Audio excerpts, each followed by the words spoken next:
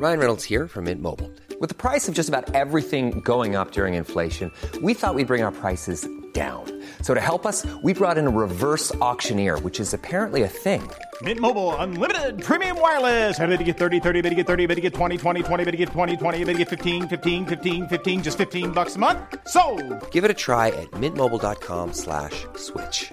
$45 up front for 3 months plus taxes and fees. Promo rate for new customers for limited time. Unlimited more than 40 gigabytes per month. Slows full terms at mintmobile.com. Hiring for your small business? If you're not looking for professionals on LinkedIn, you're looking in the wrong place. That's like looking for your car keys in a fish tank. LinkedIn helps you hire professionals you can't find anywhere else, even those who aren't actively searching for a new job but might be open to the perfect role. In a given month, over 70% of LinkedIn users don't even visit other leading job sites. So start looking in the right place. With LinkedIn, you can hire professionals like a professional. Post your free job on linkedin.com/people today.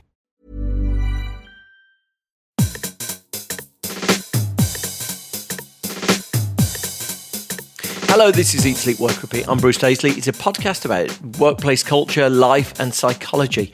Thank you so much for listening. Now, anyone who reads my newsletter about workplace culture, hybrid working, how work is changing, will know how much I adore the work of today's guest. And in fact, I got a 2-for-1 because I was pestering Professor Nick Bloom, who's probably the world's leading work from home expert.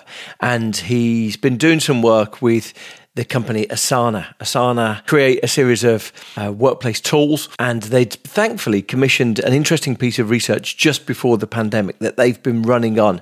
And so, as well as speaking to Nick, I was also able to speak to Anne Raimondi, who's the Chief Operating Officer of Asana. Two highly qualified guests who are going to talk us through what we're seeing in the latest research about hybrid working, working from home. Some of the research I've shared from Nick is on how companies are changing the expectations of how many days they expect workers to be in the office. I think if you'd gone back 2 years, it was expected that workers would be at home 1 day a week. Now the average firm is expecting workers will be at home over 2 days, so 2 and a bit days a week. And I've shared some of that data on the show notes.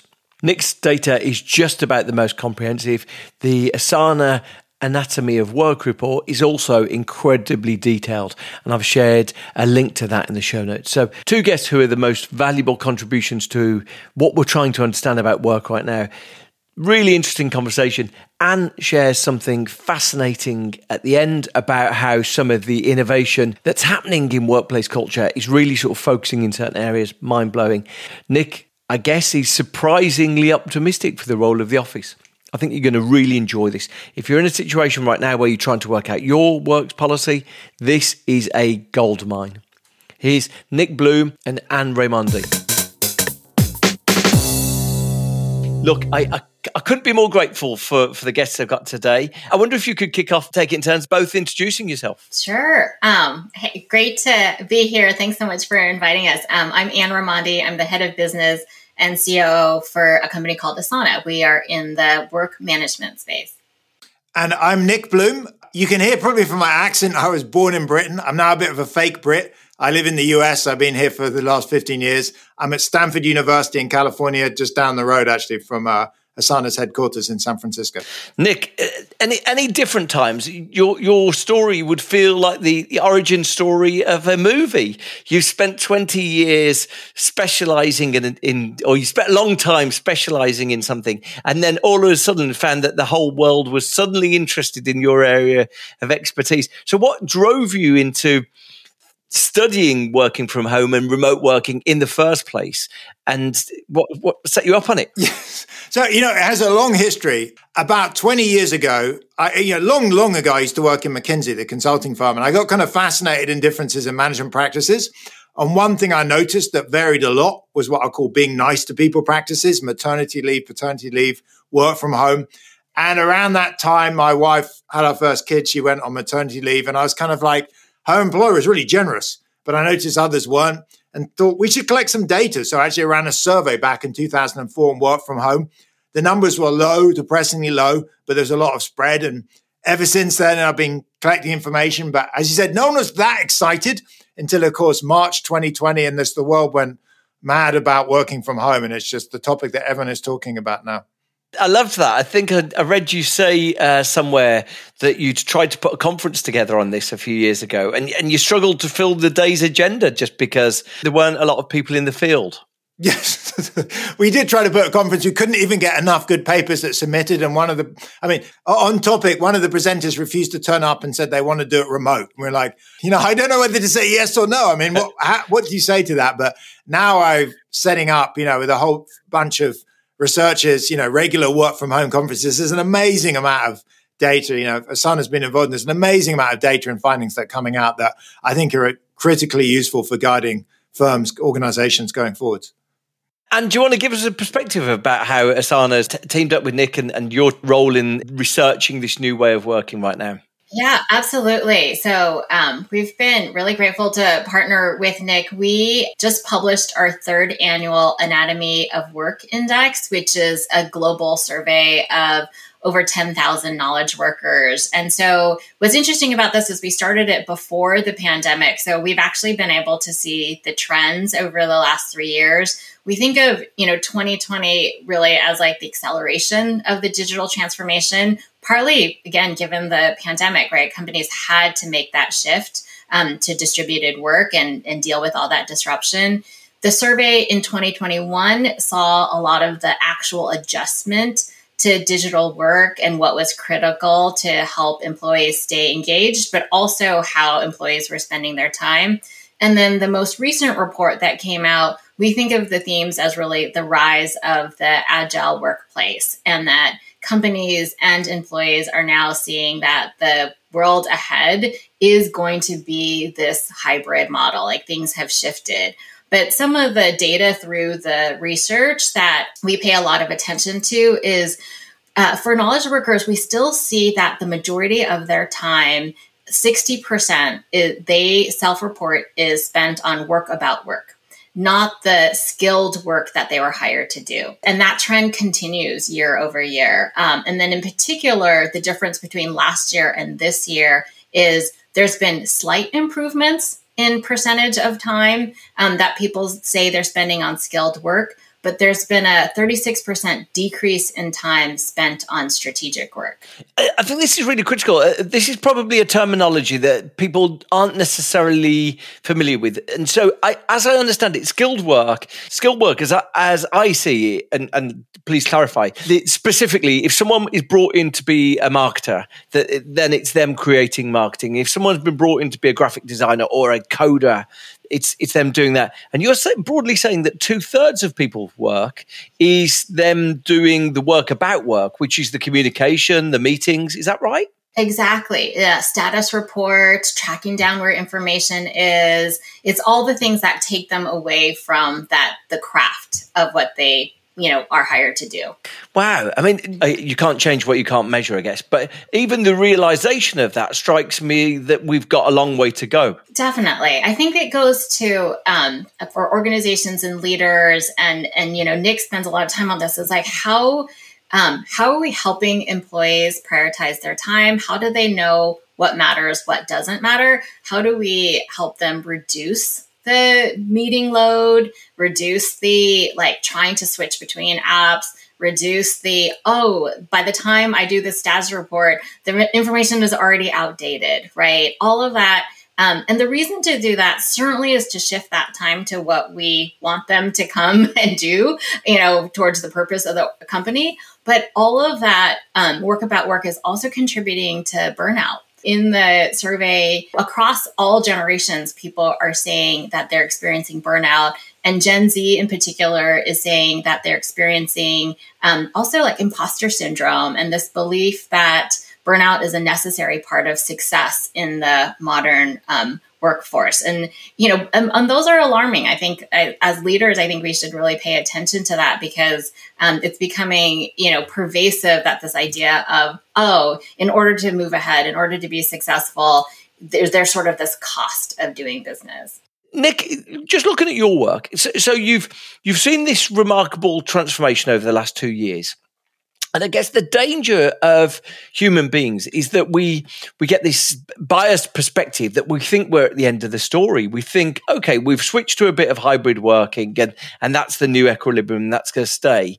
My instinct, and I guess from the data, that suggests that's possibly not the case. In fact, there was something beautiful in one of the charts of yours that I shared a couple of weeks ago on my newsletter, which was this sort of trajectory that if you asked employers 2 years ago how many days from home they expected, most of them would sort of reluctantly grumble 1.25, 1.5. Now we seem to be heading, well, it's almost a straight line. Where do you think this is going to end up? So firstly, this is like, a long journey. I think we're not near the end. It feels like if you watch Lord of the Rings, you're like in the halfway through the first episode at this point, maybe. But so just to set the scene, we are now finally returning to the office or have returned to the office, but no one really knows exactly how hybrid's going to work out. So as Anne said, I think it's pretty critical to get it organized. So why don't I tell you the short run and then the long run? So in the short run, if it were my firm and what I talked to hundreds of organizations and companies, the critical thing is just to be organized about hybrid. So you have folks back, say 3 days a week in the office, 2 days a week at home. But if you ask people why they want to come to the office, they don't want to come in for the free bagels or the ping pong table. They basically want to come in to see their colleagues and co-workers. So that means effectively you're going to have to say, look, as an organization, we're going to schedule by team or by the whole company to come in on the same 3 days. And so when you're in the office, you're in together. When you're out of office, you're doing quiet time. That's kind of 2022. I think 2023, 2024 is going to get more sophisticated. We're going to want to do things like make use of space. So one of the questions I get asked a lot by businesses, in particular, I've been working with the Bank of England, surveying thousands of firms in the UK and also the central bank in the US, several thousand American companies. In the short run, they're not saving much space. They're kind of frustrated. They're saying, look, we're not saving space. We're basically at the same footprint as before. In the longer run, I think we also want to save space. But to do that, we've got to be even smarter.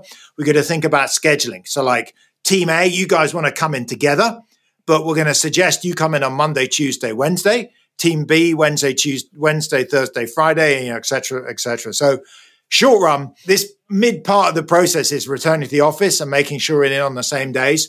Longer run is getting more sophisticated and scheduling teams together and thinking about how we make sure we're in together, but we use our space better. It's really interesting that you raised that, because one of the things that I'm observing with the companies that I deal with is that either they've introduced this autocratic 4 days, 3 days a week system. And, we've seen a number of firms sort of publicly announce their systems, or they're in a fearful state where they're witnessing that their workers have got this sort of burgeoning autonomy, the self-determination, and they're saying, well, look, we want you in a certain number of days, but you choose those days.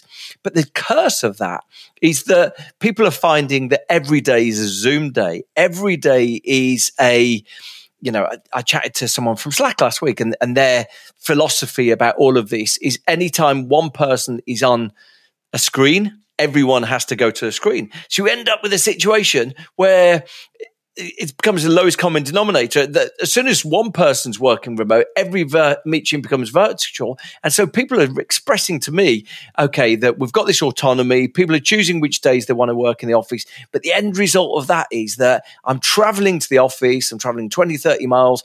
I'm sitting down and I'm sitting with headphones on doing video calls all day. Now, what you're describing is something which I guess pushes back against that autonomy to some extent and says, actually, this freedom in coordination, to some extent, you achieve your freedom by getting those things balanced. What's your perspective on where that's going to net out? Because some firms appear fearful of trying to drop a few structures and coordination in right now. You're completely correct. And I think coordination is going to win out. It feels like right now, for anyone that's had, kids that are kind of 10 to 12-year-olds, they often want to stay up all night.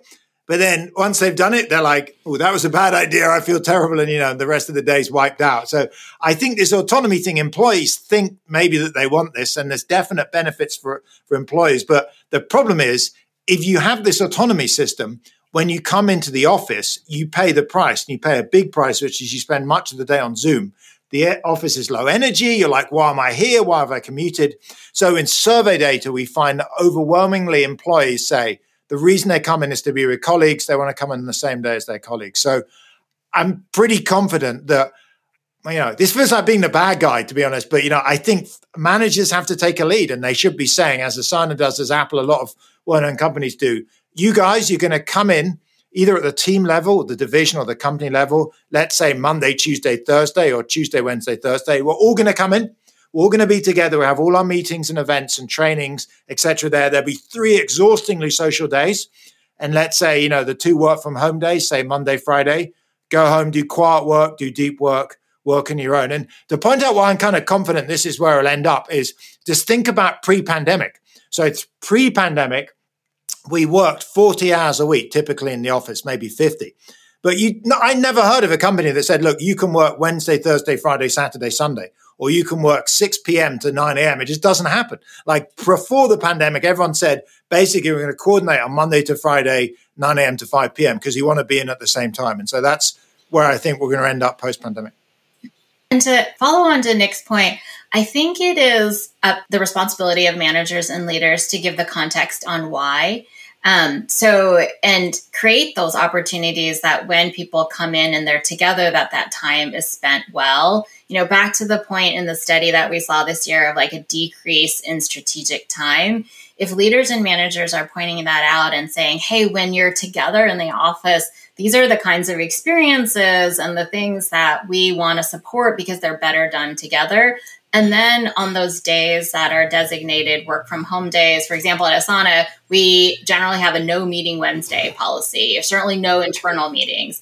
And so I think that intent and the context can go a long way for leaders to overcome this fear of like, oh, we're prescribing something, but rather like we're giving our teams context of why and the experience we want to create. I love how Nick talks about like, this is what's, likely happening in 2022, and then things will evolve. I do think sharing with employees, hey, we want to learn and get feedback as we go through these experiences, and that'll help evolve what we do going forward, can also lessen the like, oh, we're getting the decision perfect.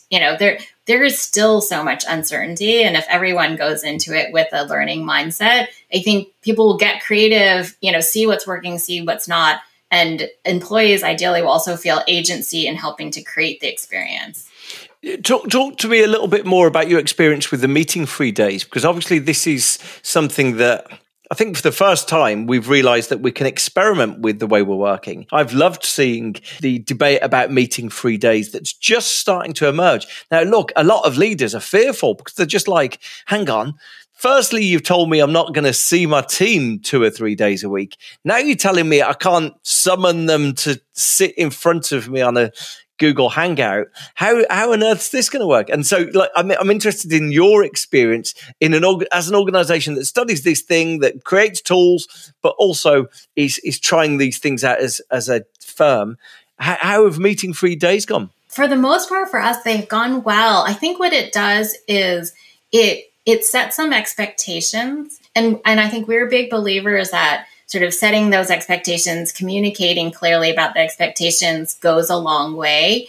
So this doesn't mean meetings don't happen on Wednesdays, but they're an exception. And that means that people need to have a conversation about that and why. And so if a manager is going to set up a meeting on a Wednesday, we have a term called like recontracting, right? Then I'm going to ask permission. I'm going to give reason of, hey, this is why I want to make an exception. And at a minimum, it makes people pause and sort of think about, is this important enough? But it also makes sure that employees are respected and treated with respect of, hey, your time matters, right? We brought you here to do all the unique work that only you can do. And so disrupting that with lots of meetings is actually counter to that. And so we're going to respect your time. And if we're going to ask you to join a meeting on a day we've designated as a no meeting day, we've got to have a good reason for that. And we're going to, reset expectations. It's impossible not to think, look, we've been given permission to some extent to question the way that we're doing things. And it's posed a whole load of new questions. I saw, I guess, a peer of yours, Nick, Professor Rav Chowdhury at Harvard Business School, and his philosophy, as far as I could tell it, is that actually we're moving to firms being remote by default, largely because top talent seem to be the category of employees who are setting the standards, and top talent are telling organizations that they want to have far more flexibility than working 2 days a week at home. Do you think there's a chance that we're going to actually keep going on this trajectory and we are going to end up with something very different? And to some extent then, is our mental model bonding us to the office actually a constraining factor right now? I personally like hybrid. Just to be clear, the upsides of hybrid is there's pretty strong evidence that in-person is good for a couple of things. One is creativity. So it's much easier, to sit around a coffee table or over lunch or in a meeting room and kind of bounce ideas around than it is over Zoom. And the other is just building culture. So you think about what happens when you go in, you chat to your colleagues, you know a bit about their lives, what's going on. So for most organizations, to be honest, I've talked to probably hundreds and hundreds of organizations, UK, US, around the world, across a lot of sectors. The only ones I know that are going fully remote are tech firms and a few small startups. So for tech firms, there's some reasons you might want to go fully remote, but outside of that sector, I just don't come across it. So it is true that remote is building, but for my firm, I would be very nervous of going fully remote. You can do it. So the upsides are pretty clear. You A, save in a lot of office costs, and B, you can hire around the world. So those are two big benefits. It basically reduces your cost per hour.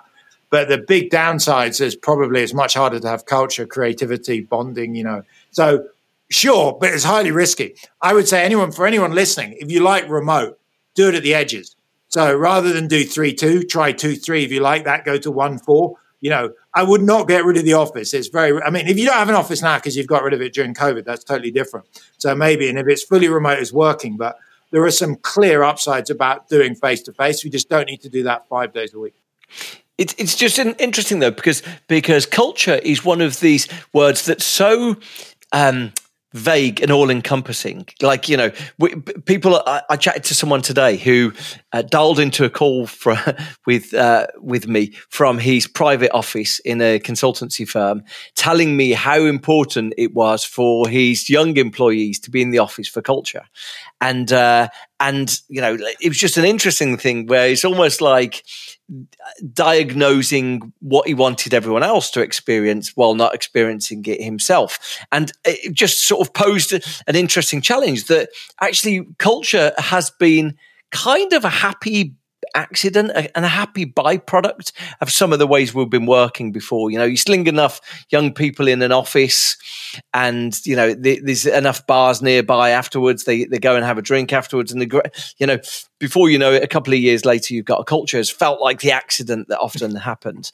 Or, you take people away on a conference, again, throw merriment at it, and they end up with a culture. It felt very accidental. And quite often I say to firms, how do you build your culture? And there's certainly nothing like a plan that helps construct it. And I just wonder if, by the very fact we're saying we want people in the office for culture, but if there's no degree of coordination, that culture seems to have very limited ways to be built. I just wonder if employees, top talent, is going to say, well, look, you've told me to come into the office for culture. It wasn't there. I've decided that, I want to work more days from home. I just wonder if we are going to deconstruct these things a little bit more. So if this helps, at Asana, the way we think about building culture is similar to how we think about building product, that you have to have intent behind it, right? What is the experience you're trying to design for your employees? Just like what's the product you're trying to design for your customers? How are you going to measure if that culture is working or not working? And then how are you going to iterate on that and improve that? And we think it's much more than like a bunch of people together and, going to hang out after work, and much more around what are the shared values? What are the shared behaviors that matter, especially for teamwork? How do we expect people to co-create and build things together? How do we expect people to communicate well? And how we expect people to treat one another? And so being those moments together, whether that's in an office, there's some all remote companies that specifically every quarter bring everybody physically together. Those in-person moments really are about how you then reiterate and reward those values and behaviors that matter to the company. Because in the end, we are social beings, and those cues and that reinforcement and the mentoring and the feedback are often much harder in remote. We've certainly seen that managers and employees have struggled with performance feedback when it's all remote. People walk away with vastly different understandings of what's working and what doesn't when they're just talking to each other on a screen versus being able to have those constructive or challenging conversations in person. So we sort of really think about like the intention behind the culture, right? The really interesting thing about that is that I think almost, and it's a realization I've only sort of started drawing on in the last few weeks, is that I think there's a transatlantic difference in the way we think about cultures, because, the way you describe it there is beautifully articulating the operating system of the organization. It's like saying, understanding the rules, the norms, the spirit of it. I saw Reed Hastings talking about the culture at Netflix, and he was very much, he articulated very clearly, culture is what gets rewarded, what gets punished. Now, I think if you asked a British person or a European what culture is the fizz in the drink. Culture is the connection, the rapport, the camaraderie, the sense of togetherness, the sense of unity. And I wonder if there's a difference in that. Now, as a consequence, I've witnessed a lot of people in Western Europe, when they talk about culture, they're like, the vibe, the party hasn't got the punch to it that it used to have. Whereas when I hear North Americans, it's often like, well, we just need to lay down the playbook of what the culture is. Nick, you'd be the perfect person actually to speculate on this as someone who's lived on both sides of the Atlantic. Do you think there is a difference in the way we think about those things? It's funny. I hadn't thought about that, but yes, I think you're about right. I mean, we know that Americans are incredibly efficient. Just to be an economist here, their GDP per capita is about 20% above the Brits. And, they're just very efficient and deliberate. Silicon Valley is full of kick-ass, super organized, companies. I want to twist it a bit. The thing I meant by culture, and I was thinking through this, and firms talk a lot about and mention, is mentoring. So you're right that there's hanging out after work for drinks. A lot of what I think people really want is mentoring. Just to give you examples, I have a student of mine. She went to work for a big tech firm, and she said she was fully remote for the first year and a half because she joined during the pandemic. She said she didn't even know stuff like when to start work. Like, you don't figure out when do people leave work and what's a reasonable lunch break. And said there's a lot of stuff she was doing on her computer. Turned out when she screen shared with a colleague, they're like, are you nuts? This is totally inefficient. And but no one had stood next to her. So there's a whole bunch of learning and mentoring that's just much better in person. Not all of it, but I think, and you're right. I mean, I'm totally aligned with Anne that it's about, and as you said earlier, it's about getting people in on the same 3 days. It's not randomly going to happen if you're in the office on a Zoom call. You don't absorb it from the walls and the carpet. You get it from basically being around other people. And drinks after work is fine, but it's probably not the primary way of doing it. It's just really interesting that you've both been strong advocates for hybrid, and I guess probably the net promoter score on hybrid right now is probably mixed. There's a lot of people who are trying hybrid right now, and maybe it's because it's this flawed version of hybrid that we're talking about. But a lot of people are trying hybrid, and they're thinking, I used to commute from my sofa to my kitchen table or whatever it was. Now I'm spending £15 a day sort of having to do this, and I just don't see the benefit of it. Have we learned anything from around the world about sort of different countries? And obviously COVID wasn't evenly distributed in the way it worked. Have there been any tests that have given us perspective of actually different approaches seem to have worked better than others? Well, I mean, I just finished a randomized control trial in China. There's one example of this. So it's with Trip.com. They're one of the world's big 3 travel agents. And the chairman and founding CEO was my student long ago. And so he was interested in hybrid. And basically they took 1,600 coders, engineers, marketing folks, and they just randomized them. So if you have an even birthday, you had to stay in the office 5 days a week. You had an odd birthday, you got to work from home on Wednesday and Friday. And they tracked them for 6 months. So the question is, what happens? And they found that performance was flat, no difference between them on promotions, a bunch of measures. But the hybrid folks, their quit rates were down 35%, and their work-life balance and job satisfaction scores were way up. And so at the end of it, the firm said, this is fantastic. We're getting like way happier employees, far less quitting for free. It's not doing anything on productivity. So they rolled it out to the entire company.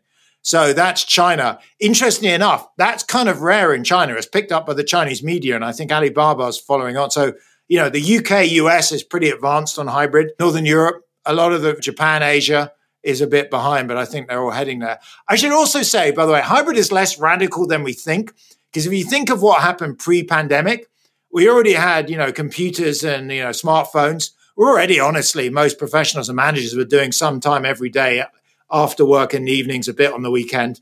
We're just being, as Anne said, a bit more organized about it. We're saying, look, let's kind of just reorganize life a little bit and just only come in 3 days a week, but make them intensely connected and social. And let's, save 60, 70 minutes on those other 2 days each day and work from home. We were doing this before. Why not just be more organized? So I don't think it's that radical. I think it's part of a continuation, honestly. For those of us that have worked, when I started work in 1996, there were no smartphones. When you got home, there was no computers. That was it. It's the end of the day. That's just not true in 2019. And hybrids are kind of a continuation. It's interesting then, because if we were to say then the principal benefits of hybrid working is actually it's worker satisfaction rather than productivity. The provocation for good firms might be to say, okay, having witnessed that we can enhance worker satisfaction with small changes, what could we do to transform productivity on the equal measure? I'm just really struck by the thing that Anne said about so much work is work about work. And you immediately start wondering if structuring of work around teams might be a dysfunctional way of working. Can people have more individual responsibility and less codependencies? I wonder if that's something we could experiment with, or are there other tools that are going to allow us to work in a different way? I guess, Anne, you've got a good perspective on this. What would your take be? What we see is that it's actually being intentional about what is synchronous work versus what is asynchronous work, and then the channels for that. I think something that many teams experienced, especially during the pandemic, is the shift to remote actually meant a lot of shift to communication tools as a way to coordinate, right? All of a sudden, you couldn't see someone in person and have a quick conversation. So everything shifted either to messaging or to, video conferencing. But that actually didn't necessarily make things better. And in many ways, it made things worse because of the interruptions of, okay, where am I supposed to be checking and responding right away now to email, to chat, or every kind of quick check-in became a 30-minute Zoom. What we see is companies and teams that have higher productivity and higher satisfaction are very good about what work is done asynchronously, what work is done synchronously. So if we're going to get together in a meeting, the meeting has purpose, it has an intent, it has an agenda, it has follow-up items. And then other things can be done asynchronously. And that actually is more inclusive because different team members process information in different ways. And so then having a consistent place where people know who's doing what by when, they know they can trust the information in it, then starts to also decrease the anxiety of, oh, did I check the right thing at the right time? Oh, if I don't attend that meeting, will I be out of touch with what matters to my team and company? To what extent have the benefits of the last 2 years been just us working more? We've touched on burnout earlier on. In any of, I guess, in your data, Nick, have we seen the working days become longer? I hear it all the time. In fact, Microsoft data says, I think that the working days grown by 45 minutes a day. Is this the reason why actually we've bought a false deal here that, as workers, we've been hoodwinked into just working more? Well, it's a good question as to what you call work. Okay, so it is true from the Microsoft data that you see messaging, emails, stuff like this is like spread out. So, particularly into the evenings, there's this claim of a triple hump, the third hump. It used to be morning, afternoon. Yeah, third evenings. peak, yeah. So on that side, it looks like we're working more. On the other side, to be clear, every day we work from home, we save about 70 minutes. So the average Brit, as well as the average American, commutes about 60 minutes a day. So you save that if you work from home. You probably don't want to hear this, but you spend 10 minutes less getting ready when you work from home than if you go into the office. So you can guess what might get cut when we see it. So that's 70 minutes a day. That's a lot of time. So if you're telling me that in our survey data, we see people spend 30 of those 70 on more work and 40 they bank. So that kind of matches roughly the Microsoft data. So this is, in a sense, depends how you saw your commute. I used to commute in London for many years, and it was just a horror on the tube. You're forced into someone else's armpit on some nasty subway train.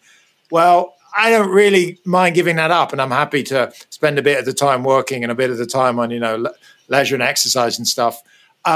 In the long run, how this works out will be, effectively what people want. If everyone wants to use most of their saved time on leisure, then, employers are going to offer it. So actually, I don't think it's a bad thing. We're working a bit more. It's what you'd expect. I think the key thing is we've also got more time to ourselves. So actually, I think it's just a win-win because we've chopped out something that people loathe. If you did these, Richard Layard used to be at the LSE, Lord Layard did these happiness surveys. And it turns out the thing people hate most in their day is commuting. The thing that makes people most unhappy of all. And so we've just ripped out 70 minutes, basically, or 60 minutes of commute a day, and we split it roughly with our employers.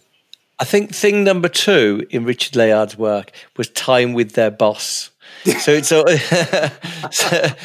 So absolutely, traveling in and then having a one-to-one with your boss is just about the worst. Exactly, yes. the worst use of time. Now, the secret of great research, I guess, to some extent, is having consistency. So you could go back. I mean, who the hell am I telling you the secret about good research? Hang on, before I get too caught up in this. But the secret of good research is questions that are repeatable, so you can go back and measure them over time. But also trying to anticipate what we need to be looking out for. What are you looking out for, Nick? Correct me on what the secret of good research is as well. No, you're totally right. I mean, much like Asana is, very fortunate to have been doing the anatomy of work before the pandemic. It was like a goldmine.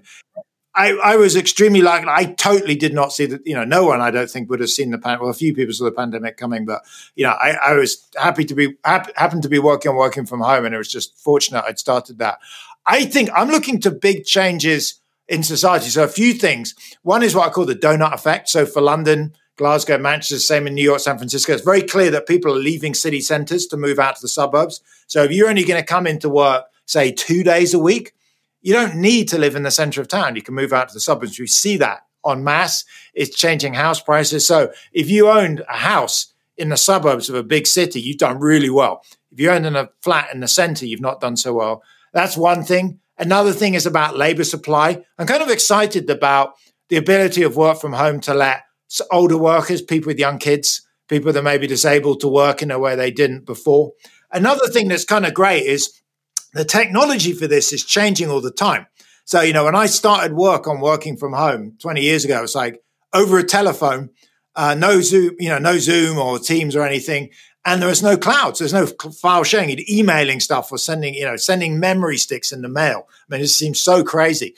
And tech is getting a lot better. And because work from home's exploded, it's about to get a lot better really quickly. So we've been scraping the US Patent and Trademark Office to look at new patents coming out each month. There are thousands of them. Turns out the share that mentioned remote work and working from home is about 1% running up to the pandemic. As soon as the pandemic starts, it starts climbing and climbing and climbing. So, the next 5 or 10 years are really exciting. If I was a firm, I wouldn't make a big long-run real estate investment assuming now is going to be what it's going to be in 10 years. Because in 10 years, we'll have it's hard to say what, but it would be great. It would be like VR and holograms and fantastic AV. And I don't know what it is.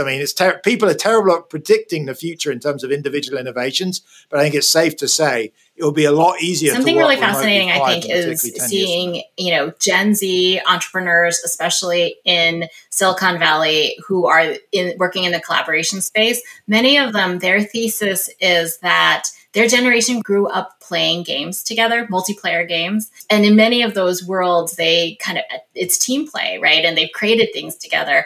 And that's going to be part of the future of work. So if you think about all the kids and teenagers on Roblox today and building together, they're going to have an expectation that that's what work looks like a lot more play. So I think there's going to be some interesting things in that field for us to pay attention to. And I actually personally am excited about that because more fun and more laughter and more gameplay in work could actually improve creativity and productivity.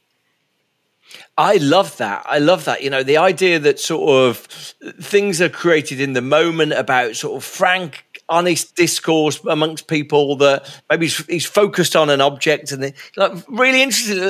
Actually, it just sets off a whole line of thinking, doesn't it? As soon as you think that. I've loved our conversation today. I mean, look, truly fascinating. And it's such a valuable perspective. So many firms right now are wrestling with these things. And there's an unfortunate consequence of the way that work's constructed, that you've often got Gen X bosses making decisions for Gen Zs and for millennials. And we're going to get a degree of disconnection because of that generational preference, I think. So, having data, I think, is so helpful. I always find I use Nick's data all the time, but I always find showing that data to someone, saying, look, you might feel that this is objectively right. I want to show you the direction we're going, the trends. I think, it's look, all of this data is such a gift. Thank you so much. No, great. Thanks. Great. Thank you. It was a great conversation. Yeah, thanks so much.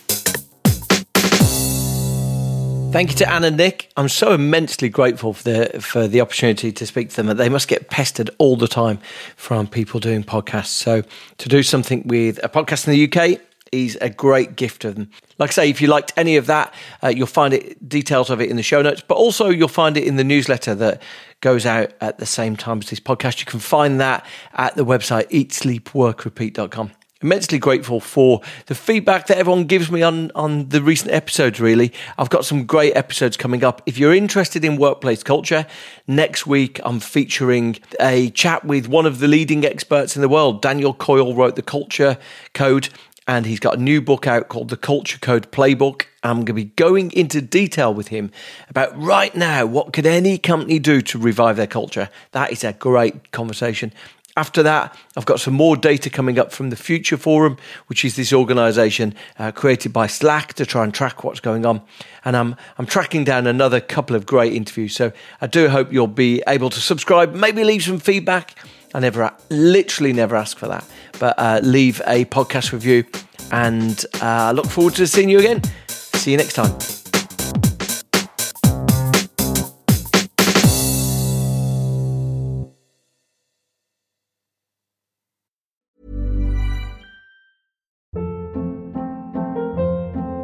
Hold up. What was that? Boring. No flavor. That was as bad as those leftovers you ate all week. Keke Palmer here. And it's time to say hello to something fresh and guilt-free. Hello Fresh. Jazz up dinner with pecan-crusted chicken or garlic butter shrimp scampi. Now that's music to my mouth. Hello Fresh. Let's get this dinner party started. Discover all the delicious possibilities at HelloFresh.com.